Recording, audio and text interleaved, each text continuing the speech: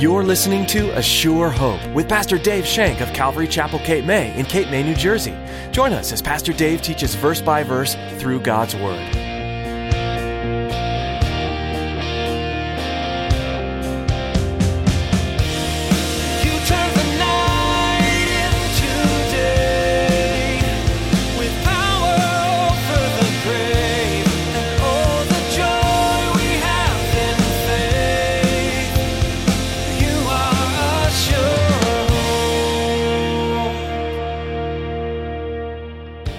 Do not have the power of the Holy Spirit in your lives, you are helpless.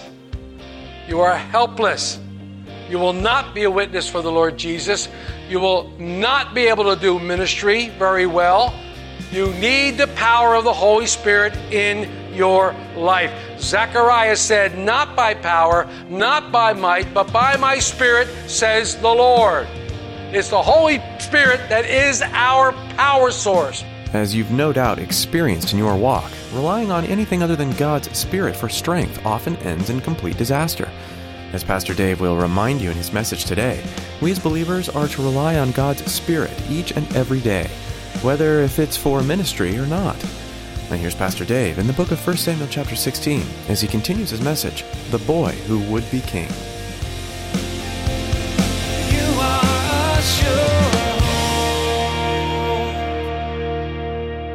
Man looks at the outward appearance. Man looks at the outside of someone. We look at the physical. The Lord looks upon the heart. The Lord can see into your heart. He knows your heart. He knows that your heart is deceitfully wicked. He knows that. Jeremiah said, who can know it? No, the Lord knows it. He knows every act of your heart. He knows it. But we judge by appearance, clothing, the way they speak. We judge them. We're ever so critical. But God knows the heart because He looks into the heart. We can tell how men look. But God can tell you what's inside a man. God sees inside the heart and knows. Man looks on the outside and we're pleased with the physical.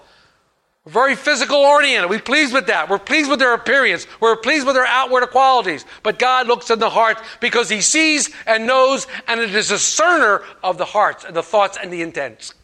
God knows. God knows. I've said this many a time. You can fool me a lot of times, but you can't fool God. You're not going to fool God.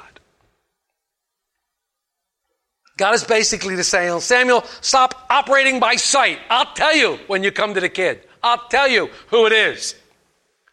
Let's read verses 8 through 10 as the parade continues. So Jesse called Abinadab and made him pass before Samuel. And he said, neither has the Lord chosen this one. Then Jesse made Shammah pass, and he said, neither has the Lord chosen this one. Thus Jesse made 7 of his sons pass before Samuel. And Samuel said to Jesse, the Lord has not chosen these. So parade goes by. Son after son after son comes by, and Samuel hears nothing from the Lord. The Lord doesn't want this one. The Lord doesn't want that one. In verse 11, and Samuel said to Jesse, are all the young men here? And then Jesse said, there remains the youngest, and there he is, keeping the sheep. And Samuel said to Jesse, send and bring him, for we will not sit down till he comes. This poor kid was so disrespected in his own family, his father didn't even bring him out to see if Samuel would take him or if the Lord would want him. He was on the bottom rung of the family ladder. He was the shepherd. At the time, shepherds were always servants. They were always servants. He was a shepherd boy. He was the youngest. Yeah, we got this other one. There he is out there with the sheep. You know, if you want to look at him, well, be my guest. You can almost hear the disdain in Pop's voice. Youngest of 8. Youngest of 8. And number 11 says, and Samuel said to Jesse, are all these young men? The youngest is there keeping the sheep. And Samuel said to him, send and bring him, for we will not sit down till he comes. So he sent and brought him in. Now he was ruddy, with bright eyes and good looking. So look at this description we have of this young kid coming in, ruddy and bright eyes and good looking. Basically, the word ruddy almost means like he was red, like Edom. It almost has the same meaning as Edom. Remember, Edom was all red, Jacob's brother. Esau, his name became Edom, but Esau was all red.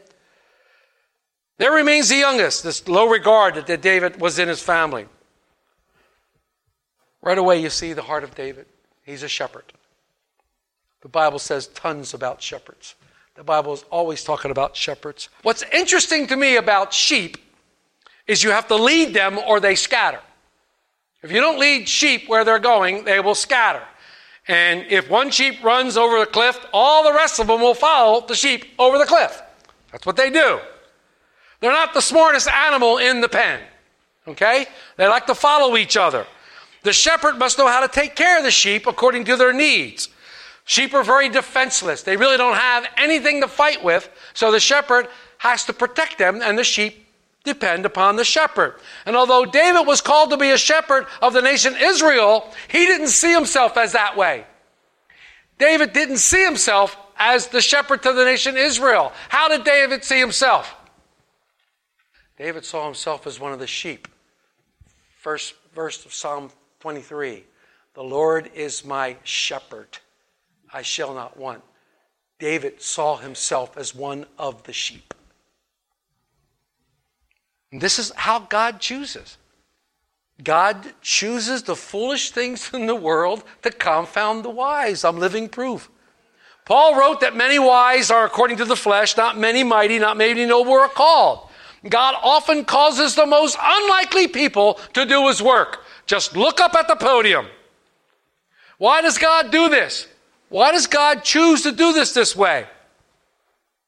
He wants to do it this way because he wants all to know that it's God's work and not man's doing. That's what he wants to get across to people. He wants to work in a way so people regard his servants as they regarded Samuel. They wondered at the strength of the secret of their strength. That's what they wondered about Samuel. They wondered at the secret of strength. Listen to this great quote by Alan Redpath. I love Alan Redpath. He says this, quote, "You may not be intellectual or well thought of in your family circle. You may be despised by others for your faith in Christ. Perhaps you had a little share in the love of your parents like David. But remember that those who are rejected of men often become beloved of the Lord." I like that. God's choice of David shows that we don't have to quit our jobs and enter into full-time ministry to be people after God's own heart. We don't have to be famous or prominent to be people after God's own heart. We don't need to be respected or even liked by other people to be people after God's own heart. We don't need to have status. We don't need to have influence. We don't need to have power. We don't need to have the respect or approval of men. We don't need to have great responsibilities to be people of God's heart. All you need to be is a seeker of him. All you need to be is a seeker of him, for God rewards those who diligently seek him. He rewards those who diligently seek him. And you need to do a word study on the word diligent and find out what it means. It means a constant looking towards the Lord, a constant searching the Lord, a constant reading his word, drawing out of it what the Lord has to do. Diligent. It's a discipline type thing where you have to do this on a daily basis.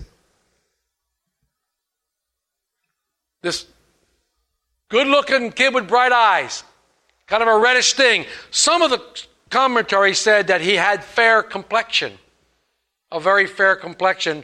And in those cultures, the fairer the complexion usually meant the higher on the status level.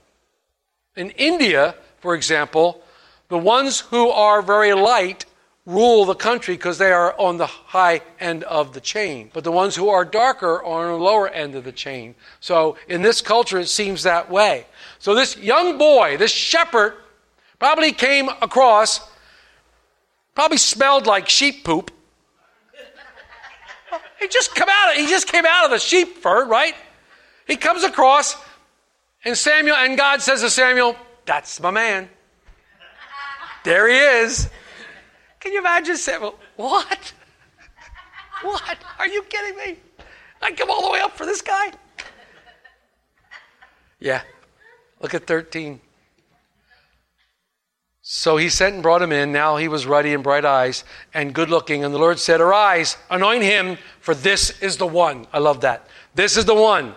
Samuel doesn't hesitate. Samuel took the horn of oil and anointed him in the midst of his brothers, and the Spirit of the Lord came upon David from that day forward. Wow. Remember, the oil represents the Holy Spirit. Oil always represents the Holy Spirit. So as Samuel was pouring the thing, and remember, we talked about this when they anointed Saul. It wasn't just a little sprinkle. They poured that bad boy all over him, and it came down all over him. I mean, it came all over him. That's where David says, like the dew coming down at Mount Hermon under the beard of Aaron, how oil runs down. I can imagine this beautiful picture. Samuel anointed him. David was God's choice. His name means beloved. He was the one after God's own heart. He was the boy who would be king. He was the boy who would be king. An interesting fact, that David was the 8th in line. And if you do any numerology in the biblical terms, 8 is always the number of new beginnings. It was a new beginning for the nation Israel. It was a start over. They had gotten a king and he had failed miserably. So he was a start over. All right? It was a start over. He was 8th in line. David would bring to Israel new life. New life. New life. Not only through the government, but through spirituality as well. Spirituality as well. Because through the lineage of David, the Messiah would come. Go back and look at your genealogies.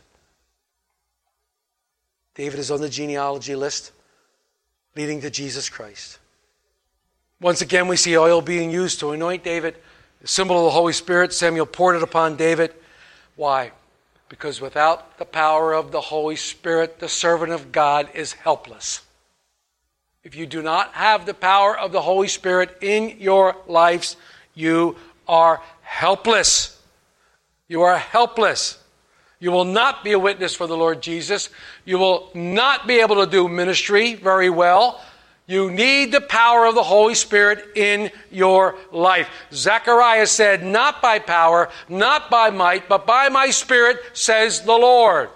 It's the Holy Spirit that is our power source. When we accept Christ as our Savior, He comes and indwells in us. But then there is another experience. It's called the baptism of the Holy Spirit. When the Holy Spirit comes upon you with the dunamis power, the dynamic power, so that you can be witnesses of Christ, so that you can live the Christian life the way God intended you to live. And if you're struggling in the Christian life, not living up to what you think God wants you to, if you're having difficulty in the Christian life, maybe, just maybe, it's because you've grieved the Holy Spirit or you quenched the Holy Spirit and you haven't come up and allowed us to pray for you to receive the baptism of the Holy Spirit. Because you don't believe in it. And that's your right to believe in it. But you're missing out. You're missing out on such wonders. You're missing out on such strength and power to be in ministry. You're missing out on strength and power to be a witness of Jesus Christ to your neighbor, to your family, to anybody else. You're missing out on such power. The same power that rose Jesus from the grave lives in us. Are you counting on that power? Are you relying on that power? Because if you're not, the only other power you're relying on is your own strength. And we saw how far that got Saul. We need the power of the Holy Spirit. And you'll hear me say it time and time and time again. It's scriptural. I can show you in Scripture all the way through the New Testament, even in the Old Testament, how these men were given the Holy Spirit to do various work. They didn't do the work without the Holy Spirit. They didn't do the work without the Spirit. So David has been anointed. And now he has to be prepared to be king. He's got to go through a preparation process. He's got to go a preparation process, and it's going to be 15 more years. It's going to be 15 more years before David actually ascends to the throne of Israel. 15 long, arduous, hard years. 15 years. A total of 48 years from the time Saul was anointed until David becomes king. It's a long time of preparation. Long time of preparation. So we see the preparation begin in verse 14 through 23. And I'm going to read through, and then we'll go back and pick it up a little bit. But the Spirit of the Lord departed from Saul, and a distressing spirit from the Lord troubled him. And Saul's servant said to him, "Surely a distressing spirit from God is troubling you. Let our master now command your servants who are before you to seek out a man who is skillful player on the harp. And it shall be that he will play it with his hand when the distressing spirit from God is upon you, and you shall be well." So Saul said to his servants, "Provide me a man who can play well, and bring him to me." Then one of his servants answered and said, "Look, I have seen the son of Jesse, the Bethlehemite, who is skillful in playing, a mighty man of valor, a man of war, prudent in speech, and a handsome person, and the Lord is with him." Therefore Saul sent messengers to Jesse and said, "Send me your son David, who is with the sheep." And Jesse took a donkey loaded with bread, a skin of wine, and a young goat, and sent them by his son David to Saul. So David came to Saul and stood before him, and he loved him greatly, and he became his armor bearer. Then Saul sent to Jesse, saying, "Please let David stand before me, for he has found favor in my sight." And it was so, whenever the Spirit of God was upon Saul, that David would take a harp and play it with his hand. Then Saul would become refreshed and well, and the distressing spirit would depart from him. I like this description of David, mighty man of valor. That was pretty cool. It says a distressing spirit from the Lord. If God is all good, why did he send a distressing spirit upon Saul? Well, there are two senses in which God may send us something. He may send something in an active sense, and he may send something in a passive sense. Actively, God never initiates or performs evil. God is not evil. He does not perform evil. Get that out of your head. He doesn't perform either. He's the Father of lights, and there's no variation of shadow or turning. But passively, he may withdraw his hand. He may withdraw his hand from you and therefore allow the evil to come in your life without being the source of evil itself. Remember, in the Old Testament, God gave the Holy Spirit to people, and then he also took it away. He could give the Holy Spirit to people, and he could take it away. Obviously, the Spirit was removed from Saul. So once the Spirit is gone, a distressing spirit could come upon him. As a Christian, you cannot be possessed. You cannot be possessed by the evil one. You can be oppressed, but you cannot be possessed. Greater is he who's in you than he who's in the world. Not room enough for both of them in there. That doesn't happen. This is probably what happened to Saul. God removed his hand, took the spirit away, and then another spirit came and started hammering on Saul. Was it a consequence? Maybe. We don't know. Why did God allow it? We don't know. Was it the judge's wickedness? We don't know. Doesn't say. He rebelled against the Holy Spirit's guidance. Remember back when he was anointed, the Holy Spirit came upon him too, remember? He had the Holy Spirit with him. He had God's promises that he would provide for him. He would never leave him. He would give him strength through the Spirit to do what he wanted to do. But Saul rebelled. This was his sin. He clearly had the Spirit, but he rebelled. And remember what we studied last week? Rebellion was as what? Witchcraft. Witchcraft. Maybe Saul said no so many times that God probably gave him over to his reprobate mind, like in Romans. You want to say no to me? Fine, say no to me. The Spirit departed from him. Saul might thought he would be more free without the Spirit bugging him. He didn't realize that he would even be in more bondage with a distressing spirit. But even in all this, Saul could have repented. Even in all this, Saul could have repented. He was not past the place of repentance. He was not past the place of restoration by God. It was up to him to receive God's correction and respond with a tender, repentant heart before the Lord. Just like it's up to us to come to God in a repentant heart. Saul's servant said to him, "Seek out a man who is a skillful player." What they were saying was, go find a man who uses music and who can bring the peace of God back. Music. I could spend a month talking about music. God created all music. God created music. He gave it the ability to touch people. I don't know about you, but music has always been so powerful in my life. It's been so strong in my life. Music can be good for great good. It can be used for great good. or it can be used for great evil. Music has much power. It's a great tool of communication for our inner being. God wants the power of music to be used when we worship Him. You read Revelations, we're going to stand at the throne of God and worship Him. And worship Him and worship Him. We're going to worship with music and singing. We should worship God the same way. Worship should be so much more than music. We should walk in a spirit of worship, honoring God. God wants His people to worship Him, so God can do a work in your hearts. I don't know.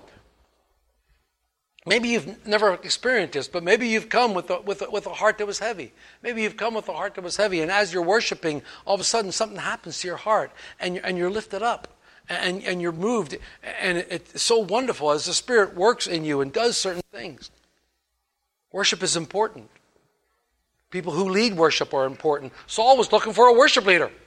He was looking for someone to come and do some worship for him so he wouldn't be distressed anymore. And they found this guy, this little kid David. It's like the priest in the Old Testament standing between God and the congregation. David came in and stood between Saul and God and played his music, and this would relieve the distressing spirit of Saul. David's ability to play music got him into the court. He became in the court guard. He was promoted to military service, and he widely obeyed the will of the Lord. He started to learn all about the ins and outs of being a king. This was part of his preparation. God was preparing him. And we look at the keys to success in David's life. The Lord was with him. The Lord was with him, just as the Lord is with you. If you look throughout the Bible, there are great men and great women who you will notice one thing. The Lord was with them. The Lord was with them.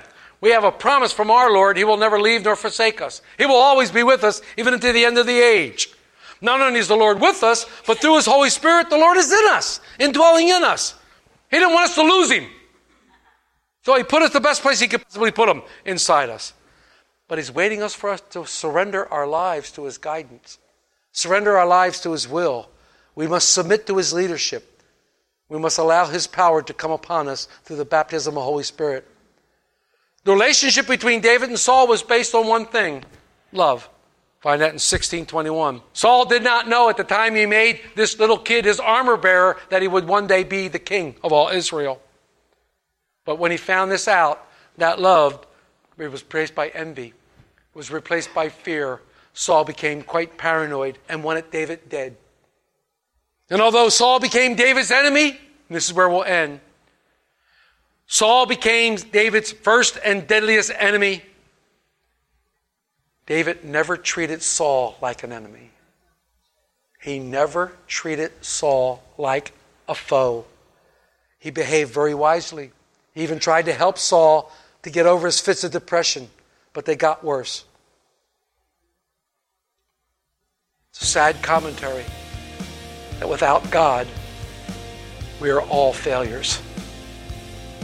Without the love of Jesus Christ, we are stuck in our sin and death. You are a sure hope. We're so glad you joined Pastor Dave Shank today for A Sure Hope. This study in 1 Samuel has been taking you further into God's process of fulfilling promises. And it may not look like you'd always wanted to. God gave a promise to David when he was young and unequipped to handle the magnitude of what was to come. God still gave him a glimpse to the future, though, and we walked with David to help him grow and learn. God's plan included trials along with victories, but He was faithful to David throughout. Right now in our country, we are facing a trial never before experienced. Don't fear. God is as faithful to you now as He was to David. He will bring you through, and you can lean on Him for strength and comfort in the waiting. We'd encourage you to read ahead in 1 Samuel and discover for yourself how God works life out, and let Him encourage you through it. How can we be praying for you during this 1 Samuel study and during this unusual time in history? Please give us a call and let us know at 609-884-5821. Again, that number is 609-884-5821. We are pleased to be able to bring you teachings from God's Word on each edition of A Sure Hope. If you'd like to hear more from this series in the book of 1 Samuel, visit ASureHopeRadio.com.